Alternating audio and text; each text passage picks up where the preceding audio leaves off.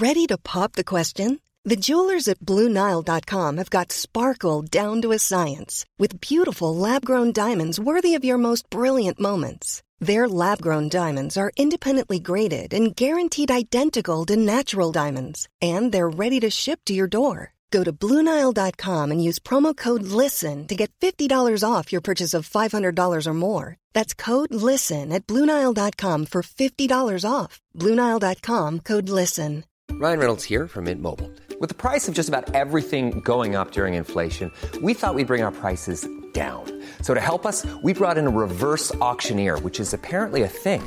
Mint Mobile Unlimited Premium Wireless. How to get 30, 30, how to get 30, how to get 20, 20, 20, how to get 20, 20, how to get 15, 15, 15, 15, just $15 a month?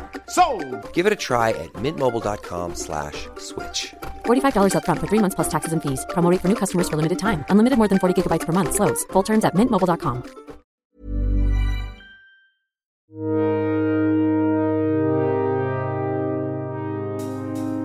Hey everyone, my name is Emily Friedlander, and you're listening to episode 7 of the Thump Podcast. Every week, we bring together a panel of Thump editors to discuss the people and stories shaping contemporary electronic music and nightlife. Today, we'll be spotlighting some of the ways in which industry metrics and digital algorithms shape our world. First up, we'll talk about a recent piece we published on a genre called lo-fi house and its rise to popularity on YouTube. Then we'll turn our attention to a recent deep dive we did into the Billboard EDM charts and the paradox whereby some of the most popular dance artists in the world right now are ones that few people, including ourselves, have ever heard of. We'll also talk about Musical.ly, a teenager-focused music video app and social network that is quietly incubating tomorrow's hits. Finally, we'll talk about Spotify Discover. Are computers better than humans at turning people on to new music? Do you want to all introduce yourselves? Hi, I'm Ezra. I'm an associate editor at Thump. I'm Larry. I am the senior culture editor for Vice. I'm David, and I'm also the associate editor here at Thump. So what have you guys been listening to this week? This week, as I've been writing a piece that we're going to discuss later today about the Billboard EDM charts, I've just been listening nonstop to these kind of anonymous pop dance songs, and one in particular it really stuck in my head. It's called By Your Side by Jonas Blue. I'm not going to say that this song is good. It's not good, but it's one of those things where it just sort of like got so deep into the part of your head that you can't get songs out of, that I was listening to it on repeat for like 6 hours the other day, kind of accidentally. I've been listening to, it's basically running through a lot of the essential mixes that have come out this year. I think they've done a really good job curatorially this year. The Helena Hoff essential mix is apparently especially very good. Kind of like a nice mix of like rougher techno stuff, some acid in there. I mean, you know, Helena's like probably one of the best DJs in the world right now, and it's really great to see the BBC and Pete Tong and whichever other wizards curate it, kind of just picking the right people and kind of digging a little deeper than the obvious choices for people to kind of like take part in what is like pretty much a time-honored tradition. Yeah, I think it's really cool how over the past couple of years their curation has changed a lot. It's getting very deep. I'm into it. I've really been enjoying this new EP by Yeji. She is based here in New York, and she is originally from Seoul. She makes her own beats, but she also does vocals. I'd say her sound kind of is very aligned with the kind of hazy, deep sound, deep house stuff coming out of Brooklyn the last couple of years, Goucher Lust's work, DJ Richard, stuff like that. I think her vocals are really cool. They just kind of float along the groove she makes. It's very easygoing. It's great driving music, great hanging on the couch, smoking the blunt music, and at the right time of night, I think it could definitely make you dance too. So I'm excited to see what else she puts out. One song I wanted to spotlight, which is not a new song, is this track that Matt Trammell at The New Yorker wrote up this week on their website. It's a gospel disco track that you will be familiar with, David. Mm-hmm. It is a children's choir from Bed-Stuy from the 80s singing Stand on the World. That's how the good Lord works. Yeah. And it was so cool to see Matt using his platform at The New Yorker to write about this obscure gospel disco track that nobody even really knows its provenance. They know what the choir is, but it's unclear whether or not it was remixed by Larry Levan or not. And it was definitely like a big hit at Paradise Garage and like a staple. And the reason why it felt so cool to see Matt writing about it is also because we have a documentary coming out next week on this preacher from South Carolina named Jazz, who is basically a professional DJ along with his work in the church. He's an ordained minister. Yeah, he's like a community minister for a neighborhood in Charleston. But yeah, that song is the theme song of the video that we did, and I'm so excited about it. When we filmed that, he was here, and he threw one of his Episco disco parties in the crypt under that church in the East Village, whose name I am blanking on. But it was really funny watching him talk about that record to like a giant group of religious Christians who I don't think had ever heard really a lot of stuff like that before. I also saw last year when Red Bull did this big gospel house event at Output, they brought in a full choir that performed that song, and I have to say it was one of the most amazing things I've ever seen in my life. There are few tracks with as much energy as that song, I think, ever created. Yeah, and I think it was really influential on a lot of musicians today. Yeah. Like Justice, who we profiled last year. Their big hit, Dance, D-A-N-C-E, used a children's choir inspired by that move, and apparently it was also used to open a lot of LCD sound system shows recently. But yeah, what Matt says in his piece, which I thought was interesting, was, you know, it's so ironic that this song, where the lyrics are basically saying you must obey God at all costs, became the soundtrack for this partying and God debauchery. is a DJ. That's what they say. Yeah, and the documentary that we're releasing next week is specifically about this man who truly believes that the thing that we're looking for on the dance floor is the same thing that we're looking for when we go to church.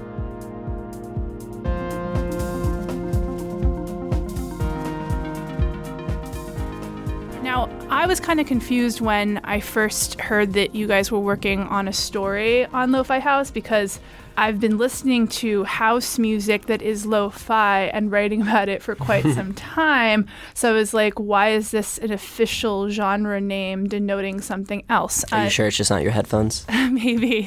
David, do you want to explain musically what this is? As you could probably guess, lo-fi house, like low fidelity house. I think it's an interesting thing where you see the name and you could take it as the quality of the music is poor, but it's really not that. It's more that it's kind of very filtered. Some artists, Mallgrab was an early person that kind of blew up out of that scene, and I've heard he runs some of his tracks and instruments through like a really shitty tape machine. It kind of gives it this subdued, hissy sound. It's very sample heavy. You'll see a lot of the people making it throw in these hip-hop samples that are of big tracks you've probably heard of, but they're very edited and they're kind of pitched down and you can't really tell exactly what you're hearing, but I think it hits a familiar note with a lot of people. I've always found it just very easy to listen to. It's probably not going to change your life or change the dance floor forever, but it's fun. And I think with house and techno, a lot of times people forget it's about having fun and just listening to pleasurable music. Who are the prominent artists? I think Larry will probably talk about later that there have been people that have been making this sound for a long time since it was kind of repackaged in the last year or so. But a lot of the people now, there's this guy, Ross from Friends. A lot of these people have very cheeky names that are based on internet or pop culture stuff. There's DJ Boring. Mallgrab is another big guy doing stuff in that scene. He's from Australia. This label, Lobster Theremin, which is out of London, they've been doing a lot of lo-fi stuff on various sub-labels. A lot of these artists have a lot of different aliases, so a lot of it is the same people in the community making tracks, just under different names. Lobster Theremin kind of started out doing grime stuff a few years ago, too, so it's kind of weird that they're... They have this Distant Hawaii label, and they've been doing a lot of lo-fi stuff on there. It all sells out really fast on vinyl. A lot of it is vinyl-only releases. It's got a lot of buzz behind it.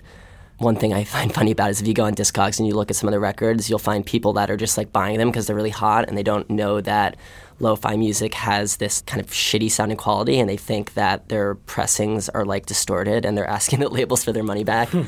So that's always funny. The names kind of hark back to me to other... DJ Seinfeld is another one. Yeah, I mean, for me, I'm not too familiar with this music, but the names sort of hark back to other micro-genres that plagued my years starting out as a writer, like chillwave artists. Larry, how would you say that it compares to those other micro-genres? I mean, it sounds very similar to me. It's really interesting because I think dance music, especially over the last 15 years, has been cyclical in terms of trends and sounds.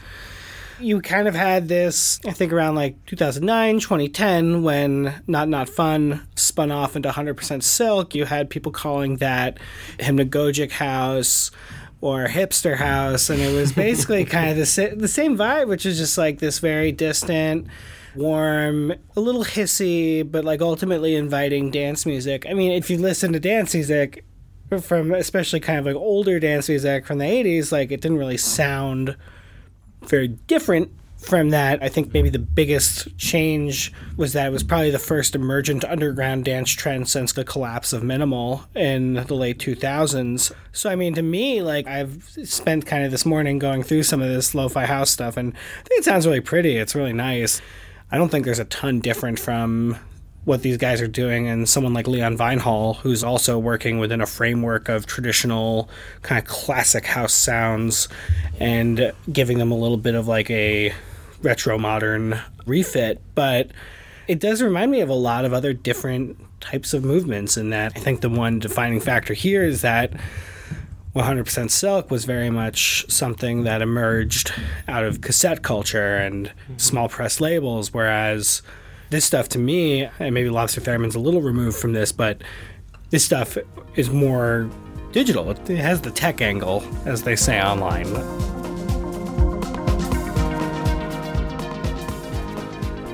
Ezra, you helped work on this piece that we published by Rob Arcand. What is the specific relationship of lo-fi house to digital modes of discovery? I mean, the fact that we're talking about this music at all is deeply intertwined with the way that music actually reaches people's ears nowadays. This piece is called "Is Lo-Fi House the First Genre of the Algorithm Age?"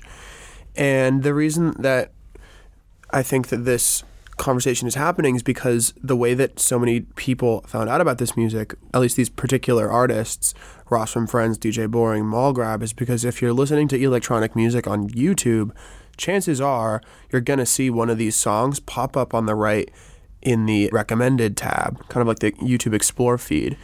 I remember seeing the song Winona by DJ Boring more than a year ago, and it would just like have this like absurd play count. It was over 1.5 million or something for this song that just purely as a listening experience wasn't that notable. It was just sort of like so many other examples of lo-fi house that we've talked about, so many other examples of just like retro modern sample-based music.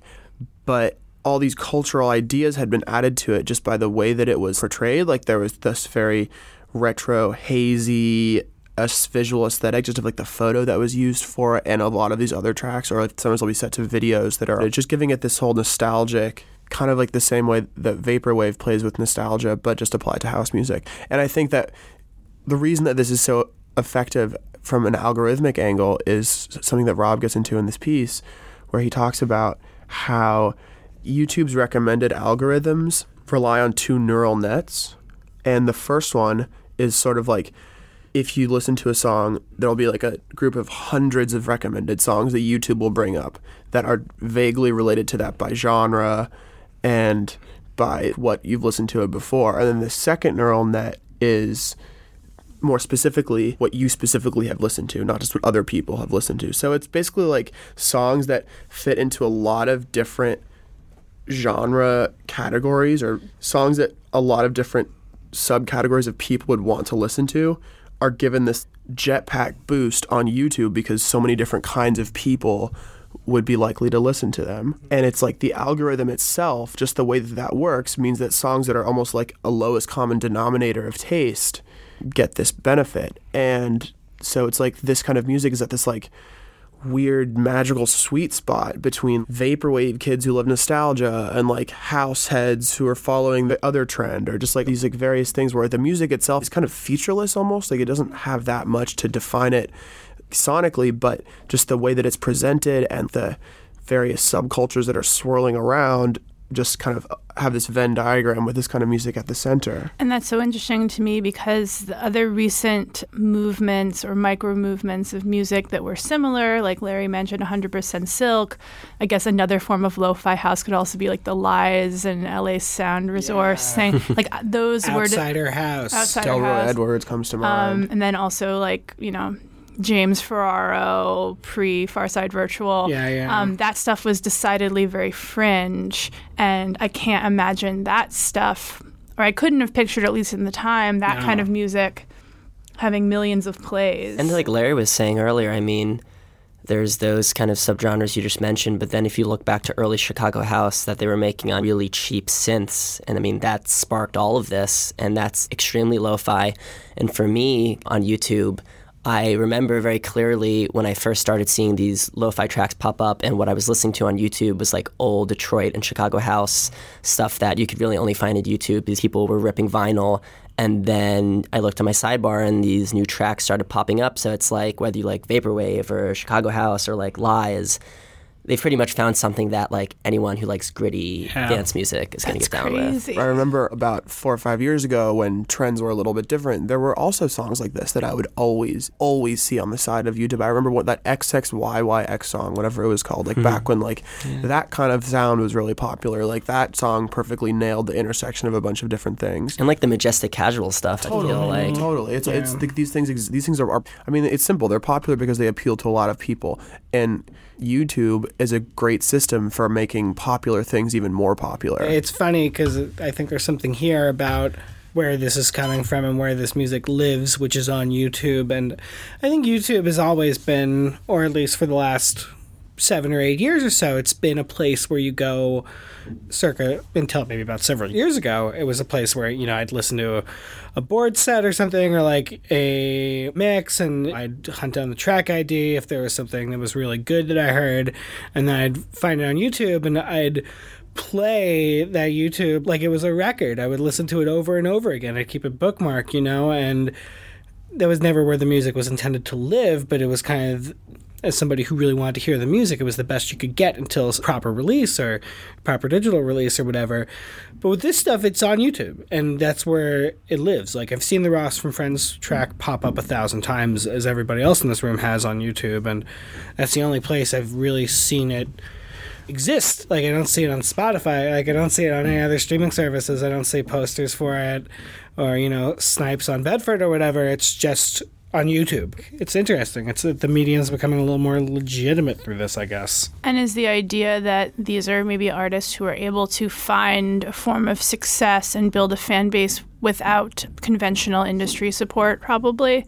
Like, do these people have managers and publicists? Do they play out? They do now. Yeah, I think thanks to everything they're talking about, like if you look at Ross from Friends, I mean, if you look at Mall Grab, his big breakout tune was called Can, and it was like super lo-fi. And now he's making tons of different genres. He's remixing major artists, and a lot of these players are just kind of making normal house music now. So I think that was their jump-off board for sure. So everyone initially used YouTube as this like nostalgia engine to listen to old stuff, and eventually you had so many people on YouTube who love nostalgia that new nostalgia music came out of it.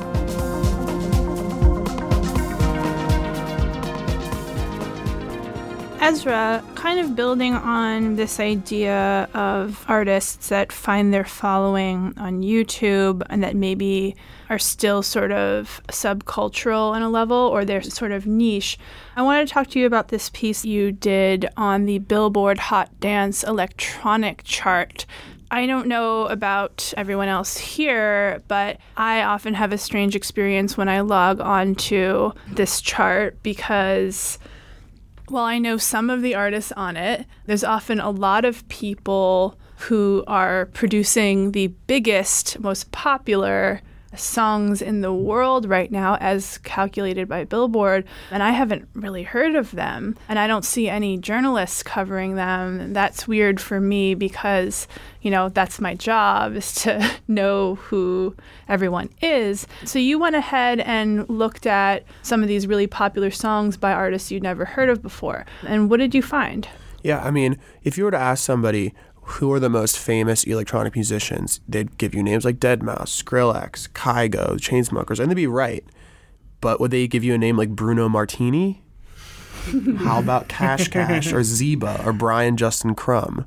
It's pretty unlikely. But these are the kind of names you'll find in the Billboard Hot Dance Electronic Songs chart because these songs are pulling in streaming numbers that are almost unbelievable. You take a song like Jack Jones featuring Rye, You Don't Know Me, that has 100 million Spotify streams. I mean, that's more streams than like anyone in indie music has by a huge margin. And this guy is almost completely unknown. I mean, like, you'd be really hard pressed to talk to somebody who knows a lot about music who could tell you anything about him. And it's because this music doesn't have anything to do with the traditional music conversation or hype or buzz in the traditional sense. It has to do with buzz in the algorithmic sense, which is almost a far more pure form of buzz where plays really beget more plays through Spotify's recommended songs playlist, the Discover playlist, and most of all, the Spotify curated playlists that are just these constantly refreshing 50 or 60 song deep lists of pleasant music that's designed to be listened to almost in the background. I mean, these things are called things like Dance Pop as a Spotify playlist with over 1 million followers, as is Fresh Electronic. And the music that's on them is this really specific formula that kind of follows from the success of the Chainsmokers and Kygo and Flume, where it's neither house and techno, nor is it like EDM. It's like a combination of the most pleasant sounds of pop music with a little bit of a dance music kick to it, and then like a little bit of trap, some kind of pitch shifted hooks. Where Are You Now is the Justin Bieber Jack U song. Like the way that song used vocal manipulation, I think was a great starting point for when this stuff really started to take over. Because now you'd be hard pressed to find anything that resembles the EDM of a few years ago on the Billboard EDM charts. It's just gone. Like that stuff has been left behind in favor of this kind of pleasant melodic pop stuff. And I think that has to do with two things, which is one, what people actually want this music for, which is not festivals per se. I mean, these artists play at festivals and they have fans who want to go see them in concert. But even more so, it's like people want this music to be in the background of their life. They want it in the background of stores. They want it in the background of movies. They want it in the background while they're jogging. They want it in the background while they're having sex. If it sounds good, it doesn't get in the way. It's not loud.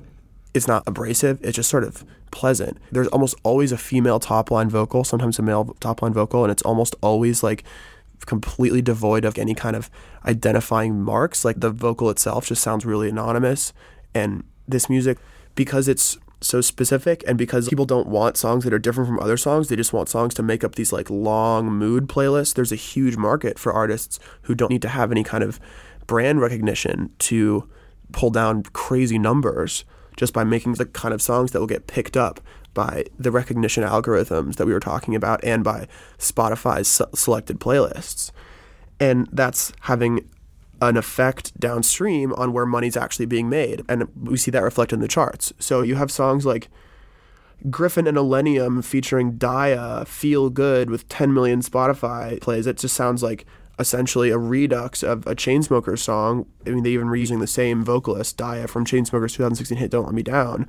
And this will be a song that like a lot of people in the country are listening to without really needing to form any kind of attachment to the artist or needing to know anything about the artist, because it doesn't have anything to do with the artist. It's everything to do with like, this is the song that I listen to while something else is happening. This is the song that helps me do my homework, as opposed to like, I'm an Illenium fan, I'm a Daya fan. I mean, that's just not really how this music is used. And I think that's because people have a weaker attachment to music that you don't own. You don't need to have that attachment to music that you don't own. It's more like a utility. That's something I said in this piece, is that this music is used in the same way as light or heat in creating a pleasant environment than it is like using a Velvet Underground song as a marker of your cultural identity because you're a fan of them and not this. It's like this music is meant to make you feel good while you do something else. What I always wonder in situations like this is whether the artists are cynically making music to the algorithm or if they themselves believe that this is their genuine self-expression.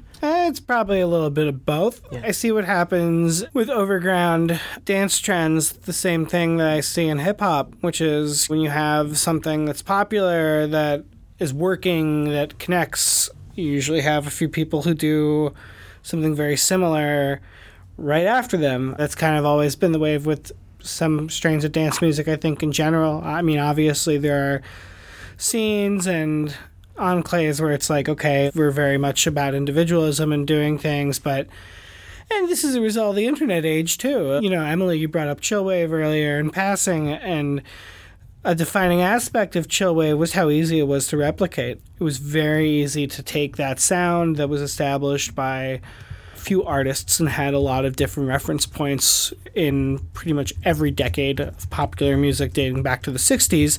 It was very easy to replicate it because you had home recording and you had an increasing number of tools at your disposal to make this work. And that was in 2010. I was working at Pitchfork at the time, and I was actually in charge of curating our tracks section, and I would just get every day at least like 40 to 50 chillwave songs that sounded exactly the same. Sometimes somebody would put out something, and 2 weeks later I'd get something that sounded like something that was covering that song, which is crazy when you think about it. I kind of scoffed at it at the time, but that seems quaint compared to how things go now. Like, if you were able to do that quickly in 2010, in 2017, it's like almost like instantaneous. On YouTube, you can go and hear a tutorial on how to make any of these sounds, and you can pretty instantly make a mock-up of like any song on the chart. And that's something that the Chainsmokers actually talked about in their big Billboard interview, the kind of controversial one last year, was where they talked about being the tech bros of dance music because they treat their music like the same way a tech company treats a product, where you iterate it and market test it until you find the most efficient market-tested variety of it. And you can see that reflected in how much their music pops off on these new algorithmic ways of consuming music. It's interesting because maybe pop music has always been a sphere where people try to make music to popular taste. But now the tools are just off the charts to the point where it's maybe more effective to get a song charting on a streaming service or hit some algorithmic eddy than to get your song on Pitchfork, for example, which used to be like everyone wanted to get their song on Pitchfork or other prominent websites as the key to exposure. Yeah, I mean, you're absolutely right that the main difference between now and the past, I mean, it's not like copying pop music is a new idea at all, but that we've now created systems where you can completely bypass a single human gatekeeper. Yeah. I totally agree. I mean, I think these people are really playing the algorithms very clever. And if you look at some of these songs, I think the signs are there. I mean, the first one on here, Call on Me, I would not be surprised if that song was named that because of the Eric Prydz song. You probably have so many people searching Call on Me in Spotify trying to find the Eric Prydz song.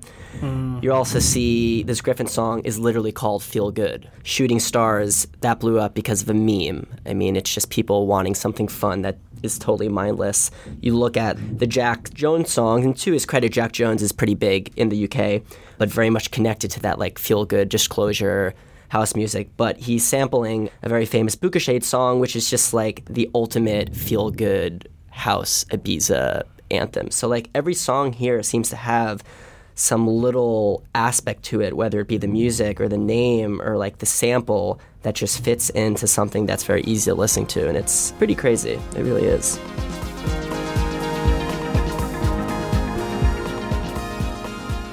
I wrote an article last year for Vice magazine about Musical.ly, which is a little bit different. It's a teenager-focused video app and social network that is not a place where you can stream entire songs, but it's a place where you can kind of taste test songs. It's like, I think, 15-second snippets of songs. And basically the way it works is there's a bunch of songs that are on the app. I guess they're licensed to the app. And you can go in and make an original music video to the snippet of the song. And what ends up happening is certain users develop a following for their lip-syncing performances and rise to the top of a chart within this app. They become more and more famous, and then the people who follow them are, by proxy, listening to the songs. So alongside the app's chart for the most popular users, there's also a chart of the most popular songs on Musical.ly. And what's really interesting is those songs that were rising to the top of the chart often were predictors of Billboard success later on. So Musical.ly is this really powerful tool where record labels can almost start sort of seeding songs into this very, very young, very, very passionate demographic. There are 11 million video uploads per day from more than 120 million users worldwide, and 64% of the app's American users are within the 13 to 24 demographic. And I think about half of American teenagers are on this app. So that's a lot of power right there. Record labels will seed songs on this app, and it's this decontextualized bit of music. It's not the entire song, it's maybe a hook. Unknown artists who can isolate a hook that's really catchy can become viral stars because a lot of people grab onto the hook and then start making their own videos to promote the hook. So first of all, it's interesting because it sort of taps into the online phenomenon of fans marketing music for the artists. It's a little bit like Atlanta viral dance videos in that way, where it's people who are fans of a song picking up the song, performing something to it, and thereby making the song famous. But then it's also interesting because instead of directly being the place where you stream the music, it links outward to streaming sites. I think that the guy who I interviewed for it, Alex Hoffman, who is sort of heading up the North American branch of Musical.ly, he said something like, we don't take a piece of the pie, we make the pie bigger, which means that if there is a song that is charting on Musical.ly, the artist's profile links out to their YouTube page, their Spotify page, and then they can start profiting off of it by making more money through those streaming services. Crazy. Yeah. Crazy. I think that's a great example of like the way that the world works now, where music is not recommended to you by a person. It's really just like recommended to you by an algorithm which chooses it based on an extremely complex set of essentially artificial intelligence neural networks to predict what you're going to want to listen to. And what effects that will have is, I think, something we'll see over the next 3 or 4 years. I mean, in this case, it is the artists or the labels behind them isolating a snippet within the song and choosing to present them to people and then to create a marketing campaign around that snippet. But yeah, it definitely can change what making music means again, because it's about landing on that specific moment within a song and caring a lot about that moment. And it's also another example of music being used more as a utility than as an end goal to itself, where you want to create a song that is fun to take a video of yourself singing along to rather than just listening to it on its own terms. It's a song that like helps enhance an experience. And I think in the future, as we're increasingly networked with music playing and listening devices, music is going to take on this increasingly background performance. Like, our lives are a constant music video. Our lives are constantly like have music enhancing what we're doing, less so like we're just listening to it for whatever it has to offer, which is a huge change.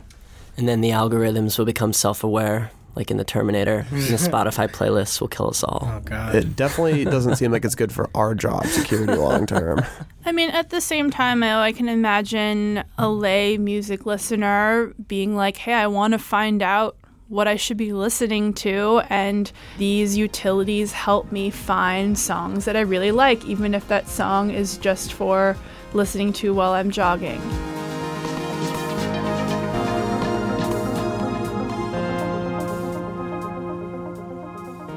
The last thing I wanted to talk about today was Spotify Discover and services like it, which are specifically geared towards helping people connect with their next favorite song. Larry, are you a Spotify Discover user? I'm not, and it's funny because I've never really had the urge to listen to it because I have a lot of my own kind of inscrutable procedures and lists and playlists and all this other stuff in place to keep track of everything. So adding one more thing to me would kind of be like the last block on the Jenga pile.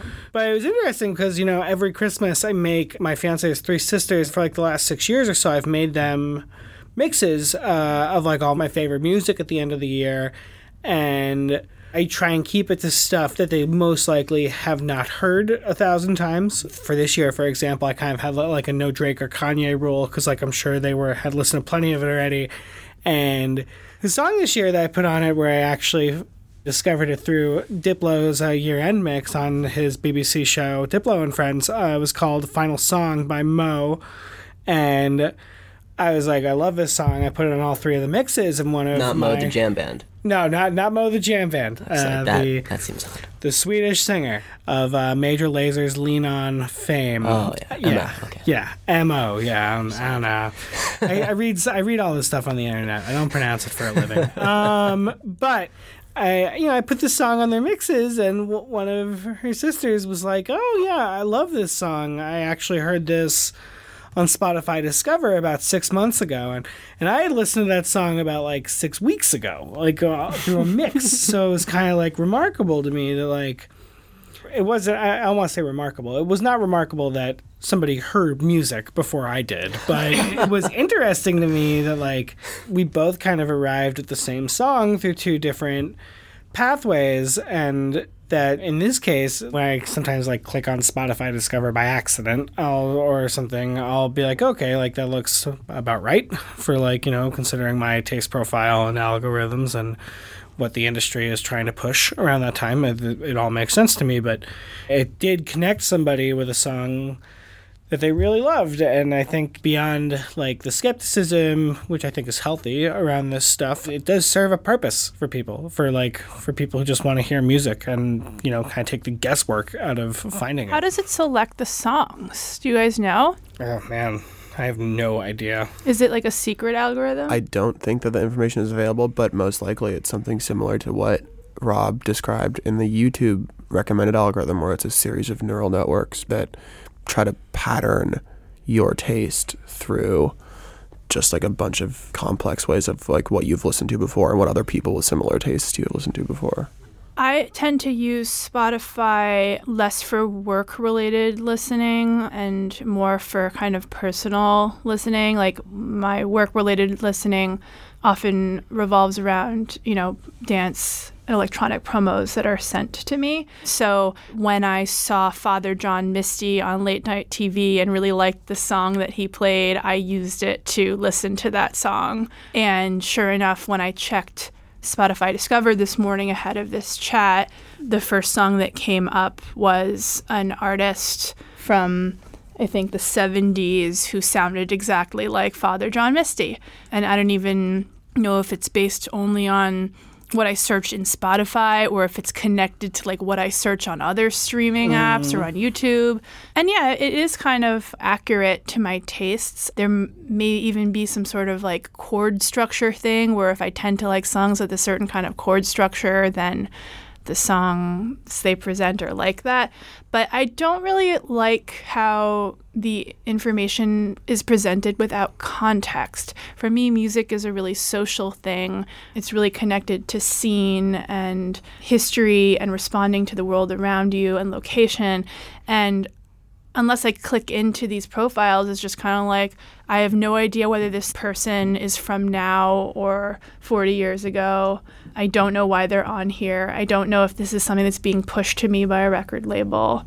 And it kind of just turns me off a little bit. Yeah, that's kind of what streaming does, though. I mean, it kind of engages in like a temporal flattening of sorts. In the past, there used to be this notion of, I like listening to new music, or I like listening to old music. And that sounds ridiculous, but it's the way people talked about listening to music. And I think for younger generations, especially now, it's just, I like listening to music. Like I think a great example of this would be the character, I think her name was Chloe, in the HBO series Big Little Lies that just ended. You know, she's like this little girl who is making, she like soundtracks her parents' dinners with Otis Redding, and she's putting Alabama Shake songs on playlists to like soothe her parents' heartbreak sometimes. And, you know, I think everybody was like, yeah, how does this little girl have such good taste beyond the obvious? Well, it's a narrative device, but you know, the reality is, like, taste used to be something that was provincial. It used to be something that,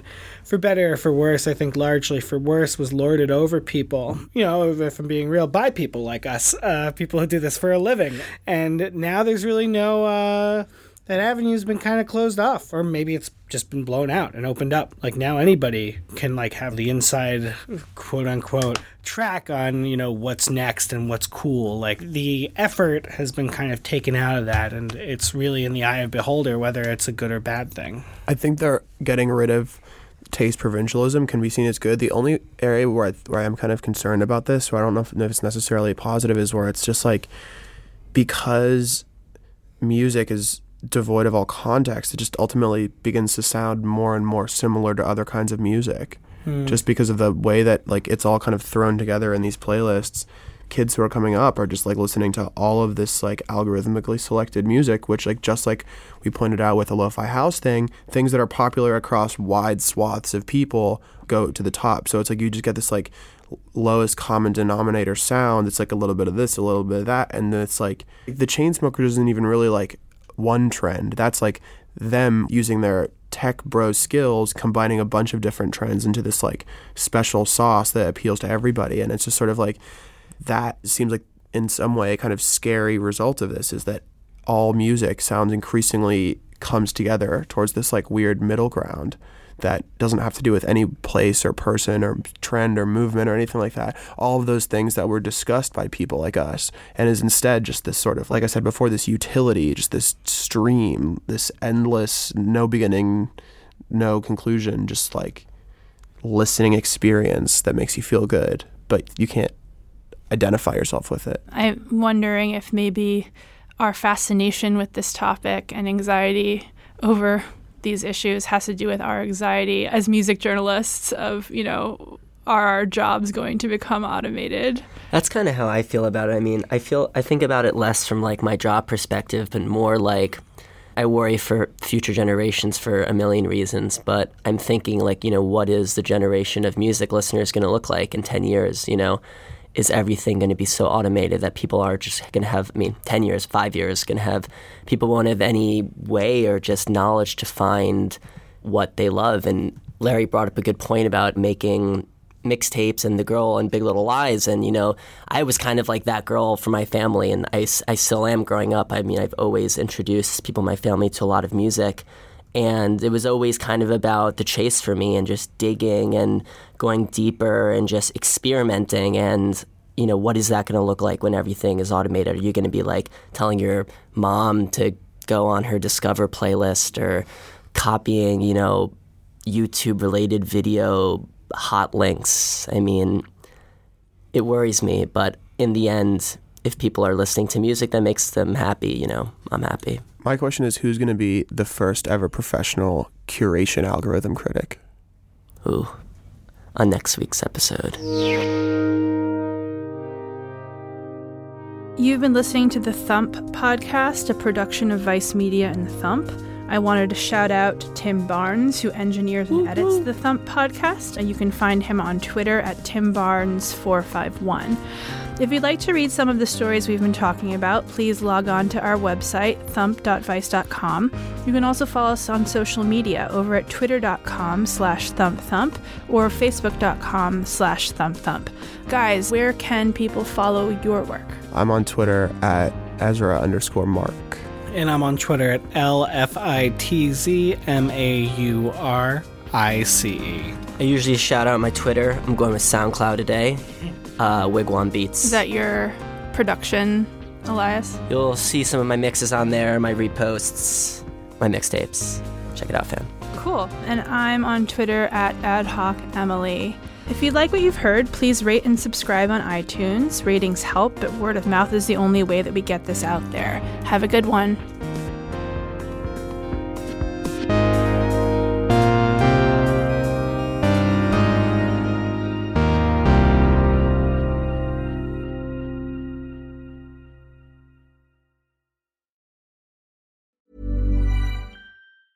A lot can happen in 3 years, like a chatbot may be your new best friend. But what won't change? Needing health insurance. United Healthcare Tri-Term Medical Plans, underwritten by Golden Rule Insurance Company, offer flexible, budget-friendly coverage that lasts nearly 3 years in some states. Learn more at uh1.com. Even when we're on a budget, we still deserve nice things. Quince is a place to scoop up stunning high-end goods for 50 to 80% less than similar brands. They have buttery soft cashmere sweaters starting at $50, luxurious Italian leather bags, and so much more. Plus, Quince only works with factories that use safe, ethical, and responsible manufacturing. Get the high-end goods you'll love without the high price tag with Quince. Go to quince.com/style for free shipping and 365-day returns.